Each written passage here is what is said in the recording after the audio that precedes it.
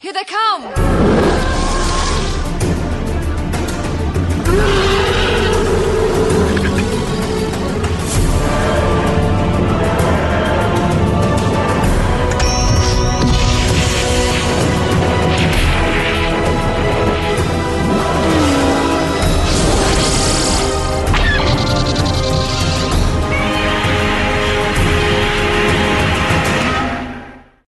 Hello and welcome to episode 137 of Effectively Speaking, the podcast that takes a look at some of the special effects sequences of film and television, be they classic, average or duff.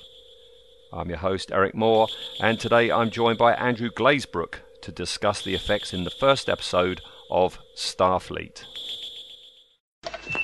Remember, short controlled bursts. We've been here before when we did Star Crash, but here you are, Andrew. You're back for a Starfleet this time. Yeah, good. This has been one of the things that you've prompted me to do. You wanted to do Starfleet, didn't you? In one of our chats off recording, I think I mentioned that a friend of mine, he'd named his daughter Makara after Commander Makara. He used to always go on about how he liked Commander Makara when I worked at the Odeon with him. So, and then I found out only a few months ago when he was posting pictures of his daughter, he'd actually named her Makara. that is a fan for you, isn't it? Definitely, yeah. But the funny thing is the amount of people. I put some pictures of Starfleet up on Instagram the other day, and there's a lot of people saying, "Oh, I really did like Commander Makara." Bizarrely, so. There is, yes. Well, we'll talk about her in a minute. Yeah, there is. All right. Well, no, hang on. Let's get through it first. Are you like me? Do you remember, watching this on a Saturday morning on ITV? Yeah. Now, this is another thing that surprised me. I was looking at the got released in America in got released in Japan in 1980. Got released in the UK in 1982, which means I would have been about 15 or 16, but I could have sworn I was a lot younger. I had visions of me watching this when I was about sort of 12. But then I'm thinking, no, I was 16 when this came on. Yeah, I was 19 when it came on, and I'm at that age. I was a projectionist by then, and I'm an adult now. But along comes a brand new science fiction TV show. But it's clearly a children's TV show, and it was it was an odd time, and it's like through the early 70s, right the way through the 70s, I was buying Looking because you had comic strips of Space 1999, $6 Million Man, and that. But I had stopped all that because I'm now an adult. But I actually had to start buying Looking again because it had a comic strip of Starfleet, didn't it? Yeah, that's right. Yeah. But yeah, it's quite weird. So I must have probably been in like my last year of secondary school when this was on, because I do remember talking to friends at school about it. But yeah, I didn't realise I was kind of that old in a way. I was just about to leave school. Yeah. So that's weird. Yeah, it was October the 23rd, 1982. The first episode aired, and it was the day before Star Wars was ever shown on UK television as well. Yeah, that's right. Yeah, that's a good sort of way to publicise it, I suppose, isn't it? Well, yes. The original series in Japan, it was called X Bomber, wasn't it? Yeah. And looking into it, it seems that the Japanese television network didn't have a tradition of the puppet shows like the Jerry Anderson shows, and it was the success of Star Wars that made them think about, we'll do a Star Wars inspired TV show.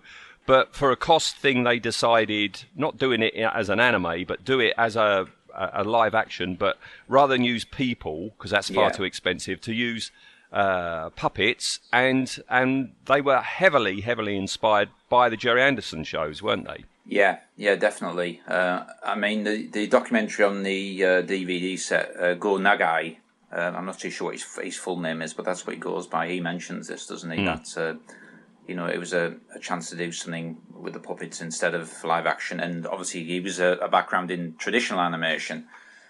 Yeah, and he had... There are many trademark things for Go Nagai. For example, the giant robots that are combined from various pieces. So yeah, you've got this melting pot of, you've got Star Wars in there, you've got Jerry Anderson in there, you've got the background in anime. from the guys, and it's all become this very curious, odd little TV show. And of course, back then, we didn't have the internet or anything like that. Or the most information you ever get is if there might have been a feature in Looking, or you're listing in the TV Times. These little curious things just appeared, didn't they? And we had no way of knowing how long each series was going to last for, or who was behind it, or anything. They had these little oddities that would turn up from time to time.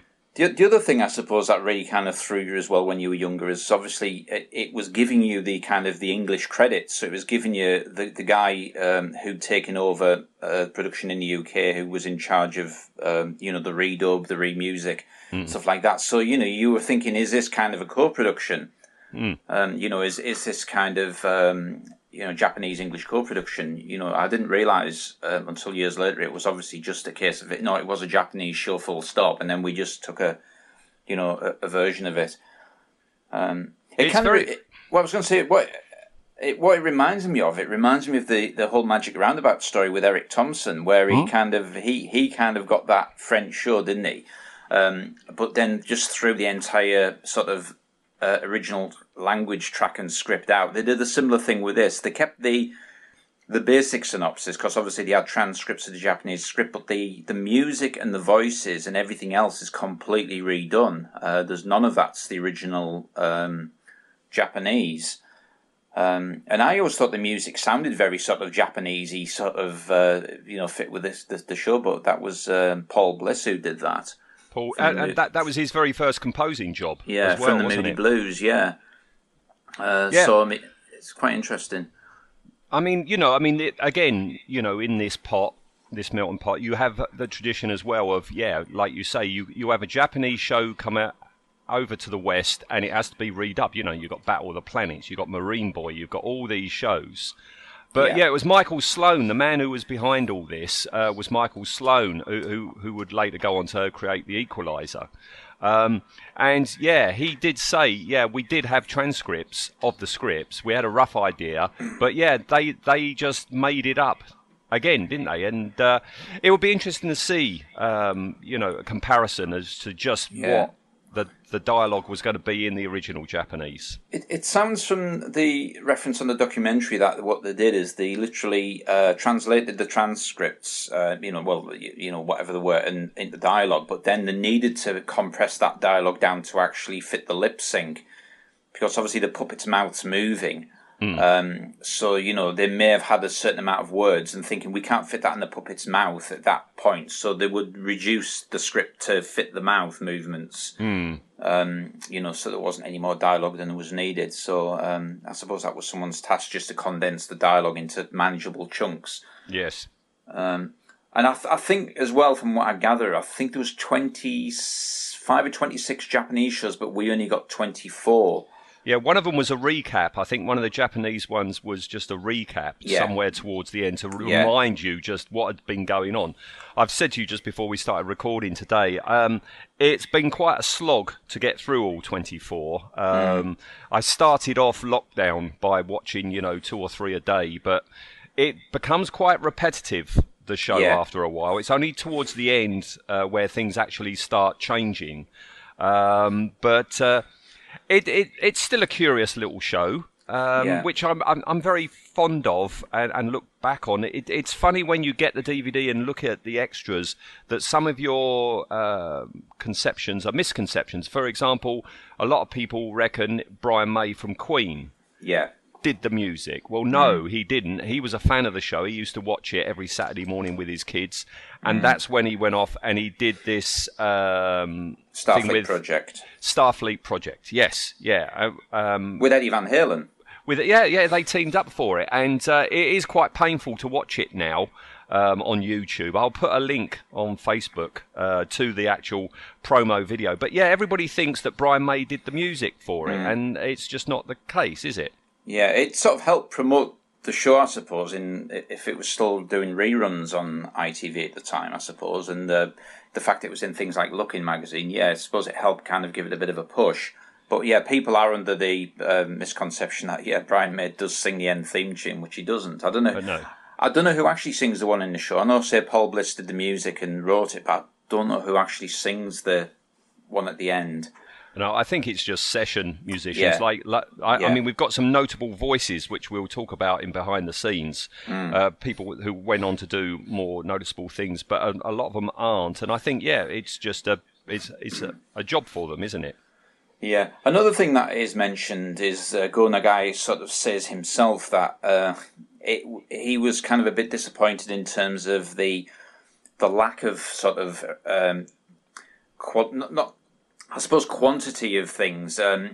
It was pretty much the same every week in terms of like the ships. I think he said he would have liked kind of like the equivalent of an X-bomber for the bad guys, so they could slug it out. Which would have probably been like a typical Japanese sort of thing. But I think that the problem with this type of show for me, and this is one of the reasons I like things like Star Trek Next Generation, Buck Rogers in the 25th Century, is because every week you were kind of on a different planet with a different villain. And okay, you might get a recurring villain like the Klingons or the Draconians, or the Ferengi, things like that. But it's shows like Battlestar Galactica and shows kind of like this and Battle of the Planets where you've got that same villain every week. And that it does tend to get a little bit kind of like, it's just these again. It's like, how many times can they attempt to do what they're going to do and fail? You think they just give up and go home? Well, if you think about it, 24 episodes, that's what, like half a year you would have been watching this, and it's always the same bad guy every time, who defeated and then scuttles off and then comes back again. Yeah, it did get kind of like monotonous halfway through. It's similar with Captain Scarlet with the Mysterons. Obviously, in Thunderbirds, it was rescues, so, one week you might be an oil rig, and the following week it may be sort of a cave. And okay, you had the Hood as a villain who would occasionally pop up, but Captain Scarlet was similar because, it was the Mysterons every week, and, they were either trying to poison the water supply one week or blow up something the next, but, it was just the Mysterons.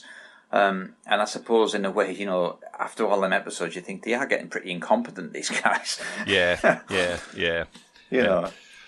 All right, well, let's crack on, shall we? Let's get into it. Let's get into this very first episode, then. Yeah.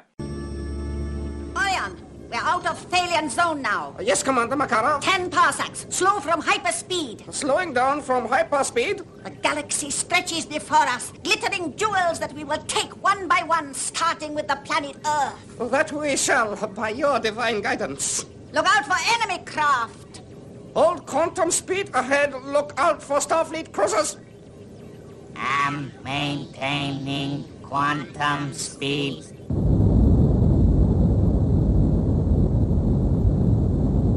Starfleet cruiser in front of us, distance 80 militons and closing fast. Speed. Cruiser traveling at quantum speed, Captain. Prepare to attack. Wait, Makara. Yes, Imperial Master. The devastation of Earth is of minor importance. You understand our real objective. Keep it locked in your mind. Always, I will bring you honor, Imperial Master, by your divine guidance. Let the attack commence. Victory will be ours. Prepare laser torpedoes. Combined cluster assault with maximum penetration of the Starfleet cruiser. Don't leave a single particle of it. What is that? Pluto Base. Pluto Base, this is Starfleet Cruiser 1, sighted large alien warship. Entering our galaxy from Thalian Zone. Cruiser 1, determine their identity. Yes, sir. So it starts off with the Imperial Alliance warship, which is my favourite ship of the show. What do you reckon? Yeah, it's a cool design. It's I don't know how you would describe it really. I suppose it looks a little bit kind of like a giant woodlouse or something. It's that, and it's a bit shark-like when you see it in profile. It's a bit shark-like as well. Yeah, it's got these kind of weird sort of ribs, hasn't it, over the back of it, and things. You can see through it in places as well, can't you? Yeah. Yeah, and there it is. It's going through space, and we see the commander. Yeah, the brilliant Commander Makara. Yeah. Very unusual look. This this is. She's got a metal basque on. She's got a metal skirt. She's got long red hair, and she has what an awful lot of the villains have in this show. She's got a symbiote. Yeah. Over her left arm. Oh, so left Eye. eye. Yeah. Which takes over her mind when she talks to her boss, the Imperial Master. She tends to go into a trance, and then this face that's over her left eye starts talking in a male voice, and it's a totally different character. Yeah, it's weird. And I was going to say the really, like, for the majority of the show, it's kind of her. And the guy who I always thought, well, you should pronounce his name Orion, it's actually Orion. Orion, yeah. Yeah, even though it is actually spelled just Orion. Yeah. There's kind of just mainly her and him, and then these kind of bug-like robots, isn't there? They're pretty much, like, for 95% of the show, the main villains. Yeah, it's only towards the end we get some, like, very Thunderbirds-looking extra bad guys start coming in. Yeah. But there she is. She's always seems to be standing at the back, up on her little podium, holding onto her sword, shouting a lot. Yeah. And I've seen, and I will put on Facebook. Yeah, there's a lot of fan art to do with Starfleet. An awful lot of it is to do with Commander Makara. Yeah. Some people do find her rather alluring, don't they? Yeah. Voiced by Denise Breyer. Who would go on to do what? Zelda. And once you know that Zelda from Terrorhawks, you can't listen to her again. It was Zelda and the other woman from Terrorhawks. Kate Kestrel. No, not Kate Kestrel. The other one. The other one. The blonde-haired one. What's she called again? I can't remember the name of that character. I thought that was Kate Kestrel. No, it's not Kate Kestrel. Kate Kestrel's the singer, isn't she? Yes. It's not. No. Oh yes, no. Oh, now what is her name? Oh no, I've forgotten it. Go on, Andrew. You can do it. I'm doing a quick search. Hang on, let me have a look. I'll also say while you're looking, Andrew, she is also Mary Faulkner. That's it, Mary. Yeah, but this Denise, she also is the junk lady at the end of Labyrinth. Yeah, who's trying to lure Sarah back in? Yeah, and I think she's the chicken in Return to Oz, the little animatronic chicken. I think you're right. Yeah, the voice is very similar, isn't it? Yeah. Your mate, right, that named his daughter after Makara. Yeah. If he had had a son, would he have called him Orion? Do you think? Possibly. Yeah, it may still happen. You wouldn't want a kid to look like Orion because Not really, no. He's been sculpted stupid. I think is the best way that you can put it. He is a comedy lackey, isn't he? Yeah. And he's got a symbiote as well, who goes over his right eye. It's sort of like a centipede thing, which goes up over his helmet, through a crack in his helmet, and then the tail of it comes out round by his neck. Yeah, the other thing as well is obviously some of these characters, like Makara, is actually called Bloody Mary in the original Japanese version. Right. And I think the episode that was actually cut was just called Bloody Mary. Oh, was it? Yeah, that's her actual sort of character name in Japan. So you could probably understand why they didn't want the name Bloody in the title. I presume she's called Bloody because her hair is red. Possibly, yeah. I mean, the characters do have different. I always remember this from a thing in Fantastic Films. I think they had PPAs like PP Adamunsky in the thing in Fantastic Films, and I think. It's not Shiro Hagen, it's Ginga Hagen, I think he's called. So there was a few name changes, but yeah, she's definitely called Bloody Mary. Oh, right. Which do you prefer, Makara or Bloody Mary? I quite like. Well, I'm used to the Makara, so I think it kind of fits in a way. Yeah. Your mate should have called her Mary then. Yeah, should have middle name Mary. Yeah. Yeah, or Bloody Mary. Yeah. Yeah. And we've got these drones. We've got these drone soldiers on the bridge. Very Star Wars prequel ones, I think. These dumb robots which, serve them. They are annoying. They really remind me of the Famash Get Smash robots when they're all going mental.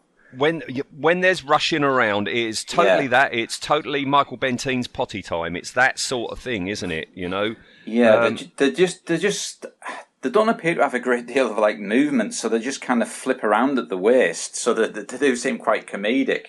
Yeah, and their mouths just fall open and close, open and close. Yeah. That bridge with Makara at the back, and you've got these drones at the front. I thought is very Star Trek 3 Klingon bridge. The way you've got it all set up. With the lackeys down in the pit almost. Yes. Yeah. And I think part of the charm of this show is, all the effects that you see, be it, the spaceships or the puppets, they're all filmed at normal speed, aren't they? In real time. So when you see a spaceship flying through space, that is actually flying through space at that time. Yeah. Yeah. Of course, that creates a problem because it means all the models have to be in scale with each other. If you're not doing any sort of compositing, all the models have to be in scale with each other, don't they? Yeah, and I think in terms of like the certainly the X-Bomber, I think there's about 3 different scales you can sort of see in the show. For various different shots, it does. There's the massive close-up one, there's the mid version, and then there's a small one for if it has to be next to the main cruiser. Yeah, because that cruiser is 3 feet long. And there was only one of them. But the Hero X-Bomber model was 6 feet long. It was double the size. Yeah. And like so many things in science fiction, I much prefer the technology of the bad guys over the good guys. The X-Bomber is a cool design, but I much prefer this Imperial cruiser. And a lot of their little ships that launch from the front are kind of insectoid, aren't there, as well? They've kind of got bug eyes and sort of, that type of thing. Yeah, you have these carriers come out, and each one of them carries like 6 fighters, don't they, which detach from underneath. Yeah. So this warship is here. It arrives in our solar system. Pluto, isn't it? It's meant to be. Yeah. Since the last space war, there's a base on Pluto, and the whole solar system is guarded by the unfortunately named EDF, the Earth Defence Force. But over here, that's who we get our electricity from. So it's a bit jarring. And Pluto base is attacked again in real time. They are real explosions going off. Some of those sets are quite big. Some of those model sets are really quite big, must be. And then we get to see our humans on Earth, and it is so Thunderbirds. It is so incredibly Thunderbirds. But I mean, if you watch the Jerry Anderson shows, you see a progression and evolution over puppet designs, brought on by years of experience and refining their art. But, I mean, like General Kyle, when you first see him, he's got a good voice, but his arms just hang loose at his side. And when he turns, his arms just move with the body, don't they? Yeah, because the puppets weren't really marionettes, were they? They were more like a rod puppet. Yes, they were all. Yeah, that's why you don't see them from the waist down. Yeah. And the faces on all the humans, back then they seemed odd to me, and they still seem odd now. And I think what they're trying to do, I think they're trying to go for an anime style, especially with Shiro. But that looks odd when you put that into a 3D form as a 3D sculpture. Yeah, it's an unusual show from that point of view in terms of some of the characters, are blatantly anime style, but then you've got Barry Hercules and Lee, who kind of seem very European. I mean, the fact that you've got a black character with his afro, he's got quite a pointy chin. He's got like a Jimmy Hill chin. That is so Jimmy Hill. Yeah, but it's the fact that it was were they trying to appeal at that point to a worldwide market? Did they know that this was going to be sold around the world? And why not? Put a few other sort of ethnicities and different types of people in, so it wasn't just all Japanese characters. Because I say, obviously, Makara and Shiro are blatantly Japanese inspired manga, but the other characters don't seem to be. No. I love Shiro. The thing I love about Shiro is he never takes his helmet off. No. I was waiting through 24 episodes for him to take his helmet off. Even when you see him in bed in one story and he's still got the helmet on. And the only time there's only one time you see him without that helmet on, and it's because he's wearing another helmet. Is he self-conscious about his hair, do you think, or something? Or is he balding and he just doesn't want to take it off? He's a big fan of Judge Dredd. Is that what it is? All right. Okay. He's got a very Michael Jackson nose as well. Yeah. Again, it's a very anime style, isn't it? Yeah, I'm not too sure about the size of the puppets. He describes them in the documentary as having quite small heads. I don't think they were quite Thunderbird-sized puppets. I think they were sort of... More Captain Scarlet size. Yeah, slightly smaller. So, but they really are kind of just the eyes and the lip or the chin. Yes. Again, there's not really a great deal of movement in the faces, is there? They're very sort of stationary in a way. Out of these three, I mean, we've got John Lee, who's almost like a Friar Tuck type. Yeah. You've got Barry Hercules, with his chin and his afro, and always wears camouflage for some reason. And his afro looks like it's made out of styrofoam. Who's your favourite out of those three? I mean, I do like Shiro. I think he's kind of the Luke Skywalker of the thing, isn't he? I mean, it is obviously, I suppose, a Luke, a Han. I mean, you've got the hairy thing. I can't remember what he's called now. I can't remember. I cannot remember what he's called. The Chewbacca-looking thing. What was he called? I can't remember his name. I can't remember his name. I'm looking on the list here to see if he's down, but because he doesn't have a voice, I don't think he's listed. No, he's not. Whatever is making that noise, the person's not listed for it. I think I like Barry Hercules best, Yeah. He's called Bongo Heracles in the original Japanese one. Bongo Heracles? Yeah, Heracles, Heracles, so it's Bongo Heracles. Okay. And it's Bigman Lee, not John Lee. He's Bigman Lee. Bigman Lee. Yeah, Dr. Ben's the same, and Lamia's still the same. PP is called PP Adamski. Okay. General Kyle's General Kuroda. So it's not far off. Captain Carter's Captain Custer. Captain Orion is Lieutenant Kozlo. Okay. Yeah, the Imperial Master's Emperor Gelmer. Oh, he's got a name. Okay. Yeah, there's a few differences. I don't like John Lee. John Lee irritates me. Yeah. You don't believe for 1 minute he's a crack pilot, because these are the three crack pilots, aren't they? They've been recruited to pilot Project X, which is the X-bomber. He seems more like a mechanic, doesn't he? That's what you kind of get the idea he is. He's more of a mechanic or an engineer. Yeah. Type character. He doesn't seem like he's a crack pilot, like you said. Mm. Well, they're all flown off to Moonbase because that's where the X-bomber is. Moonbase, we see it. It's a mixture of model work and paintings, all done very well. Yeah. I like all the exterior shots here. And, when you get to Moonbase, the sets for these puppets, if we say they're like, 12 inches tall, those sets are chuffing massive to have them in there. The one where they're coming down the escalator, the three puppets, when they first arrive at Moonbase, is quite a decent sized set, and there's quite a few extra characters hanging around. I think they're probably a bit bigger than 12. They look about maybe it's like 15, 16 inches in height, but they're still not massive. But yeah. Yeah, we also meet, as you say, PPA, which in the English version stands for Perfectly Programmed Android. Android, yeah.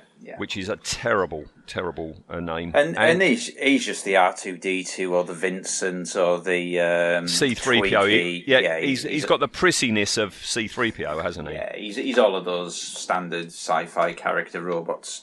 And comic relief. And he's just deeply irritating. And I don't believe for 1 minute those little wing things are what are making him fly.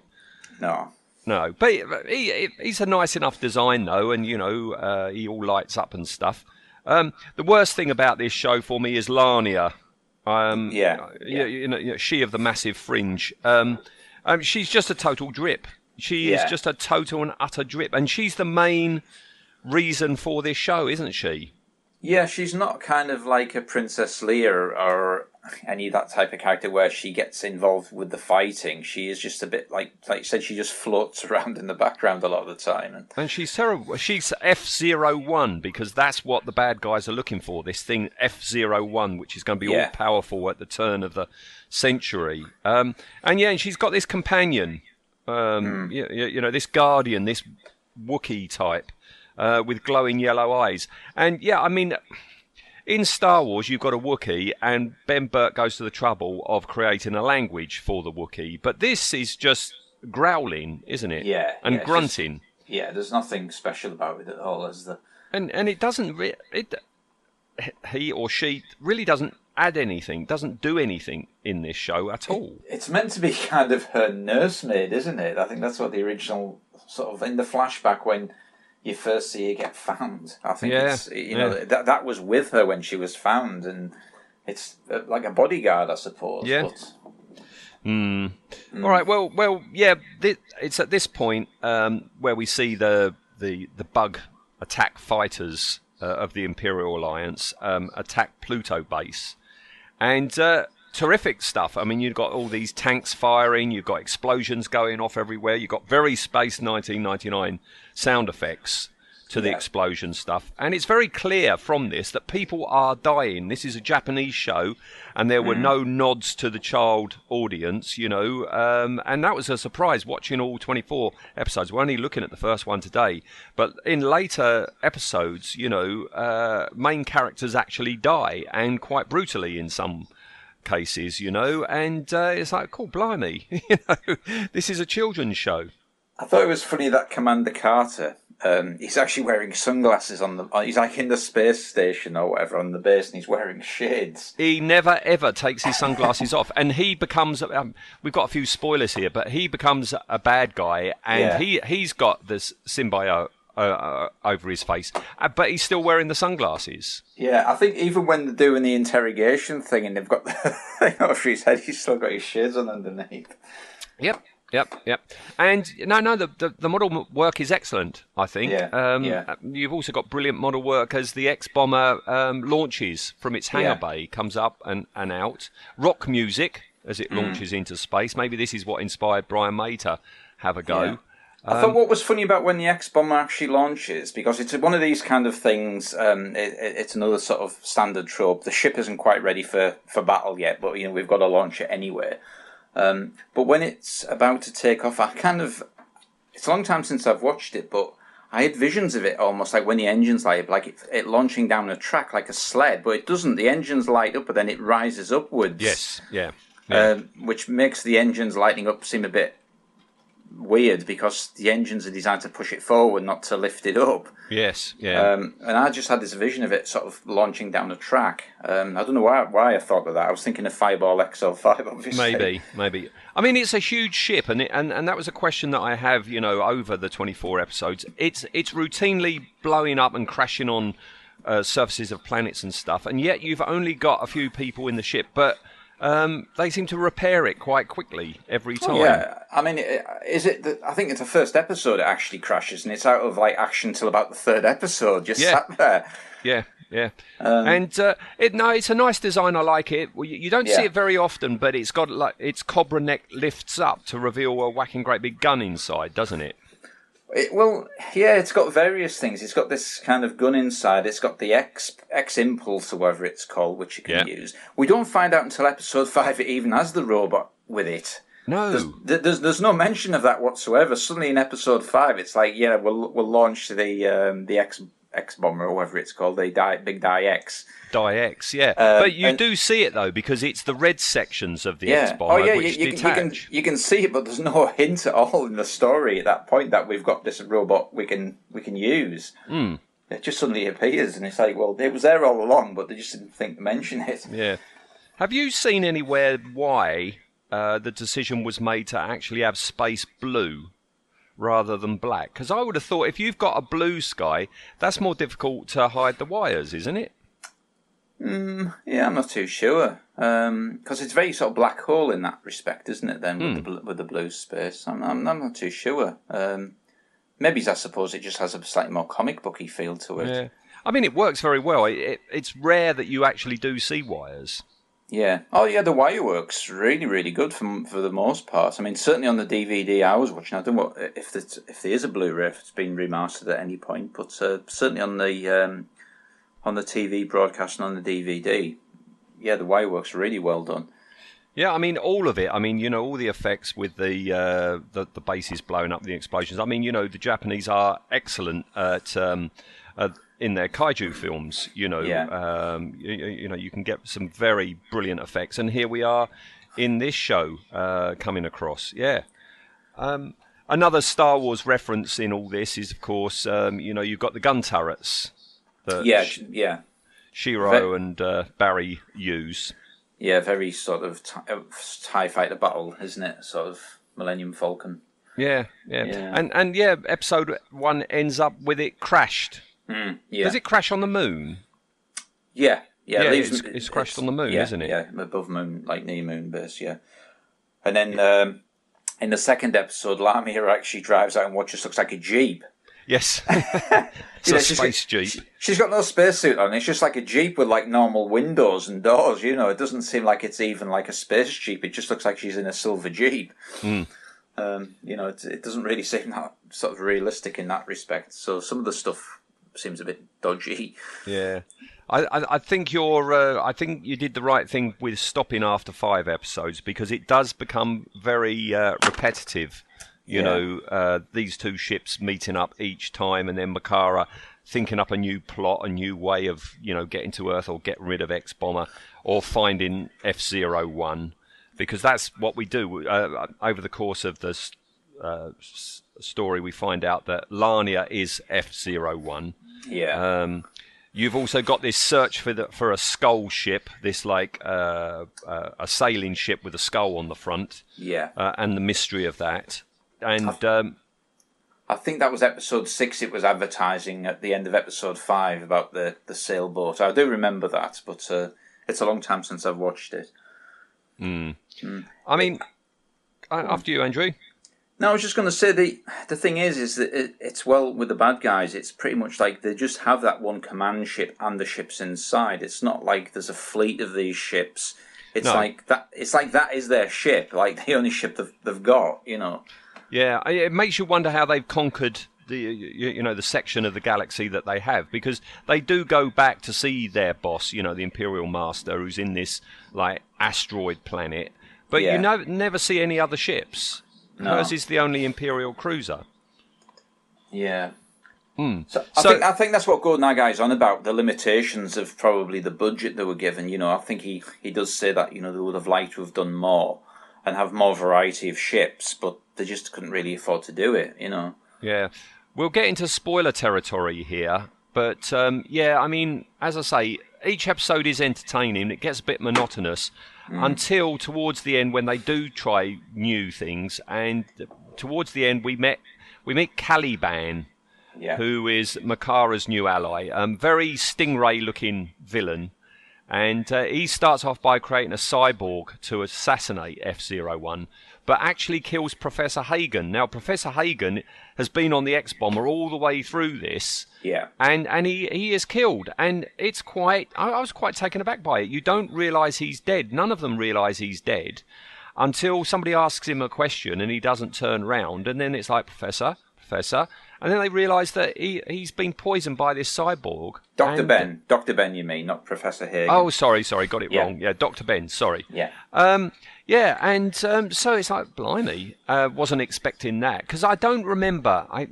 know I used to watch it, and I know I bought the look-ins, but I can't remember if I watched it right the way through to the end, and if I did, I don't remember things like that. Orion commits suicide, which you don't expect from a children's show. But the biggest shocker of all, spoiler, is how Makara is pounded to death by Diex. She's actually punched to death by a giant robot. And it's like, what? I thought she would be there right till the end. Yeah, I mean, it's weird because obviously the show does come to an actual natural conclusion. It didn't just end open-ended like a lot of shows do. I do remember it does come to an actual end. I don't remember the ending. Yeah, it does. I mean, Larnia becomes all-powerful. Yeah. She has a battle, quite a silly little battle, because by that point, the Imperial Master is a man in a big papier-mâché head trying to attack Larnia, who is the actual puppet, who's dangled on strings right in front of her. In front of him. And in the end, she wins, and she goes off and becomes one with the cosmos. Yeah. And the show does naturally end, doesn't it? Yeah, so I mean, you know, there was talk, you know, that they may have done other series, but then would we have had some of these characters resurrected, or would it have been completely new villains? You know, it would have been interesting to see. Yeah, because it was a big success, you know. ITV were very happy about it. It was a big success, and they wanted to actually put money into a second series. And that was something that how do you say it? Go Nagai. Yeah, he didn't know about it. He didn't know it was a success. Nobody had told him that, hey, that show that you made 2 years ago is really big in the UK. ITV were all ready to co-fund it, but unfortunately there had been a fire, hadn't there? Yeah, and all the sets and puppets and everything had been destroyed, hadn't it? So everything had been burnt down. Yeah. Yeah, but I think, in fact, they sort of do mention that there was potential for sort of a second and third series. I think they were keen on it, and it does make you wonder whether we would have just financed it or whether they would have moved the puppets to the UK, for production. Oh, what about if Jerry Anderson then? You bring it to the UK and Jerry Anderson makes it. Yeah, that would have been a thing. We would have got that instead of Terrorhawks. I think Terrorhawks was getting produced at the same time. It does mention this on the documentary, doesn't it? Because the guy who was producing this in the UK said he gets a phone call one day from Jerry Anderson, and he says, "Are you, the guy who's doing this Starfleet?" And he says, "Yeah." And he says, "I just, wonder what it's like." And he says, "You ain't seen nothing" type thing. I think he said it to worry Jerry Anderson, because they were doing Terrorhawks around about the same time. So, Jerry's probably thinking, well, what the hell is it, Yeah. What else have I got here? Oh, yes, the voices, the English voices that we were talking about. Might be of interest to some of our listeners. Shiro Hagen was voiced by Jay Benedict. Yeah. Who not only played Newt's father in the deleted scene in Aliens. Yeah, Russ Jordan. Yeah. Yes, and he played Deke in the deleted Star Wars scene at Anchorhead. He was Deke, and he was Newt's father. So, that's a bit of a shame that the two other genre things he was in, you didn't see him in at the cinema. Who else have we got? Constantine Gregory was Barry Hercules. Yeah. This, sorry? I was going to say, he's a white guy. I always thought he was probably a black actor, but it's not. He's a white guy, and he's been in a lot of movies. Right. He's the type of person who's been in things like GoldenEye and stuff like that. Just a bit part characters. He's a known face. Right. The one I still, even knowing it, I can't believe it's him, is, John Lee was voiced by Mark Rolston, who was Drake in Aliens. Yeah, again, another Aliens connection. I can't believe it. I know what Drake sounds like, and but apparently, he was John Lee. Yeah. And then we've got Captain Carter, he of the sunglasses, was Garrick Hagan. Yeah. Who played Biggs in Star Wars. Yeah. And and along with his wife, who was the voice of Lamia, they are the adults that have the stick up at the beginning of the first Tim Burton Batman film. Yeah, that's right. Yeah. Yeah. So that's actually Captain Carter and Lamia. Yeah. Sean Barrett played Captain Orion, and he played TikTok in Return to Oz. So you've got two voice people from here in Return to Oz. And then again, another one. He only voiced TikTok. He wasn't actually in the suit. No, just the voice. No. Yeah. And another one. It's like, no, you're kidding. Caliban and Professor Hagen was Al Matthews. Yeah. Good old Apone from Aliens. Yeah, that's really weird. What is it with Starfleet and Aliens? It seems like there was a group of these actors, like Al Matthews and Mark Rolston, and the other guy who played Frost in Aliens, who were sort of all-American actors, but just seemed to be living in London at the time. Yeah. And I think that's one of the reasons why they all ended up in Aliens, because Cameron was obviously looking for American actors, or American-sounding actors, but didn't necessarily want to bring them from the States. So these guys had to already be over here. Yeah, these guys. It's the same as Peter Marinka, who plays Dr. Ben. He was Canadian. But, he was living in the UK,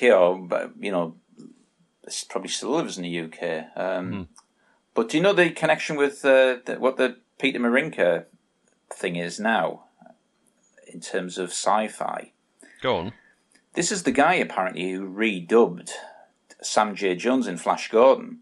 Oh, is that him? Yeah, Peter Marinker, who plays Dr. Ben. And if you listen to Dr. Ben's voice and his Americanisms, on the documentary Life After Flash, Peter Wingard says there was a Canadian actor brought in. And I have heard the name Peter Marinker mentioned, and he is actually a Canadian actor, and he's voiced a lot of stuff. You know, he's a jobbing actor who's been in lots of stuff. He's voiced lots of computer games. He's voiced lots of cartoons. And when you listen to sort of like Dr. Ben and you listen to his Americanisms, you kind of think, yeah, I could easily see this as the guy who did the relooping for Flash. Right. You know, because at the time, you know, when this was done, this is like 1980 as well, isn't it? And same year as Flash. So, you know, he'll have just been hanging around studios doing voices for this and that. So, have you seen the Life After Flash documentary? Oh, I love it. My love for Brian Blessed has gone up even more. Yeah. So, see, he is interviewed in that, and he isn't interviewed in that. Wingard mentions him in that. He's now kind of credited on IMDb as the voice of Flash, even though it's not been fully right thing. But it's probably a fair chance he is the guy.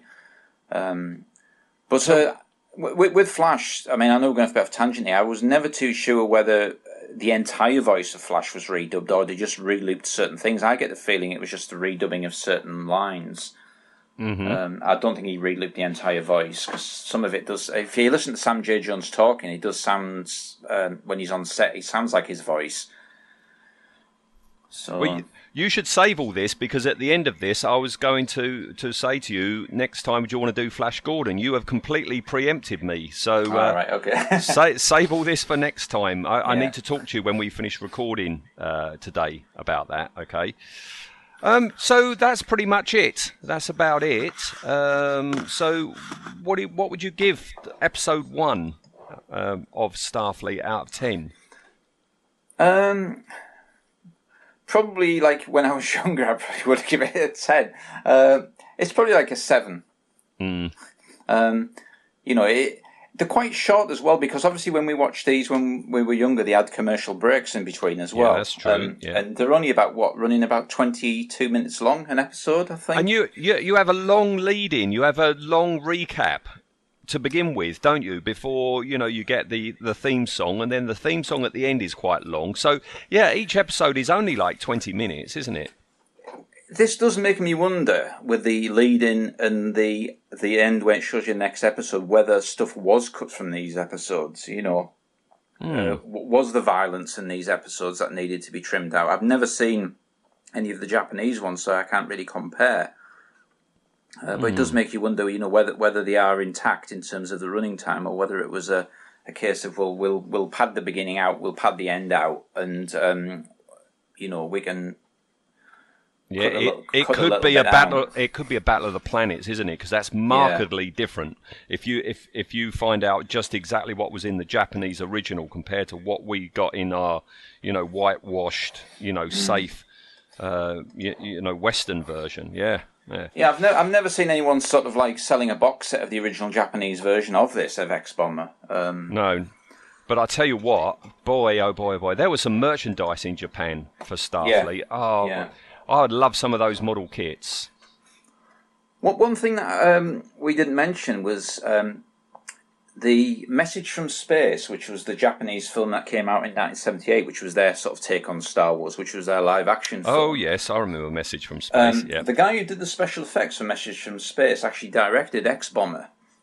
It was a guy called Michio Mikami, and lots of the optical effects, or like the rays that the ships fire, especially the Commander Makara's ships, like those kind of almost like lightning rays, things, are very much like the same sort of feel that the Message in Space has, and the miniature work. I mean, the Message in Space obviously had a bigger budget, so they could build bigger miniatures, but there's a very similar feel to the two, and that's. We've said this before about, you know, certain things, whether it's comic books or whether it's like, you know, British TV shows, American TV shows, there's a feel to them. And, you know, you can tell that with this, you know, it really does. And in fact, I think the helmet that Makara's wearing with those kind of weird horns sticking out the side is very much like the main villain from Message from Space. It's a guy in that, and he's kind of like his face is painted blue, and he's kind of got makeup on. But he wears this helmet with the kind of the 6 horns, 3 on either side. So it's it's almost like it's a live action version of that suit. If you watch that, and I think Message from Space was then made into a TV series as well, which again had like a Wookiee type creature. Well, there you go. All these links. So there's lots of say the cross-pollination between crew, definitely. The other thing I found about this as well, in terms of its special effects, was like when they're shooting the miniatures, you kind of get the feeling that sometimes the depth of field, it's almost like the camera's quite far back and they're zoomed in on the miniatures. Because sometimes if there's like sort of several ships in one shot, there's like depth of field problems. They're not shooting on a wide lens. It seems like they're shooting on like more like a zoom lens at times. Do you think that's because of the explosions? They didn't want to get the camera too close because they were half blowing things up, weren't they? Yeah, possibly. I mean, when they first used the X-Impulse on Makara's ship, there's like physical explosions on the ship, but there's actually some optical explosions being added over the top as well, which were actually quite well done. But I say most of the miniature shots, they are nice. And the thing about this as well is you'll have been like me, you're probably looking at X-Bomber, you're probably looking at Makara's ship, looking for kit parts, but I couldn't really spot anything. I was, it's like, and the amount of model kits that are available in Japan, you would think, but no, not one Tamiya piece did I see.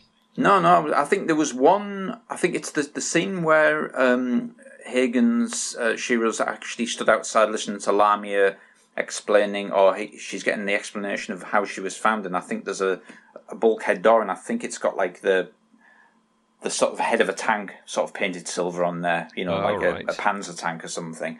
I think it's probably one of the only kit parts I actually did spot. I wonder what all the other pieces are then. Well, like you said, there was a lot of Japanese kits, I suppose, that of various things that probably they could be obscure, Macross kits and stuff like that. Could be, Gundam stuff we never even saw over here, so we wouldn't recognise them. Could be, couldn't it? But the bridge of the actual X-Bomber is a really nice set. I mean, that's always like the main sort of set, isn't it? Really, when you're in that ship, it's kind of like everybody is, and it's very spaced out, isn't it? It's not cramped at all, is it? Yeah, I always thought it was quite amusing when they actually go on those little kind of travel buggies to actually go into the big Die X. It seems like they're travelling further than the ship actually is in size. I think that's a nod to Jerry Anderson, isn't it? It's like Thunderbirds, how they used to get into the Thunderbird craft. Yeah. It's interesting as well that Anderson's actually interviewed on that documentary, so he's obviously, Yeah, I was surprised to see him on there. Very aware of it, and I think he had a bit of respect for the show, didn't he? Yeah. Well, they were very respectful to him as well, weren't they? Oh, yeah. All right, okay, well, thank you for today then, Andrew. That's all right, yeah. All right, so I'm going to stop the recording now, and I've got to put something to you, missus, all right? So, all right. Thanks, everyone. See you next time. Bye-bye.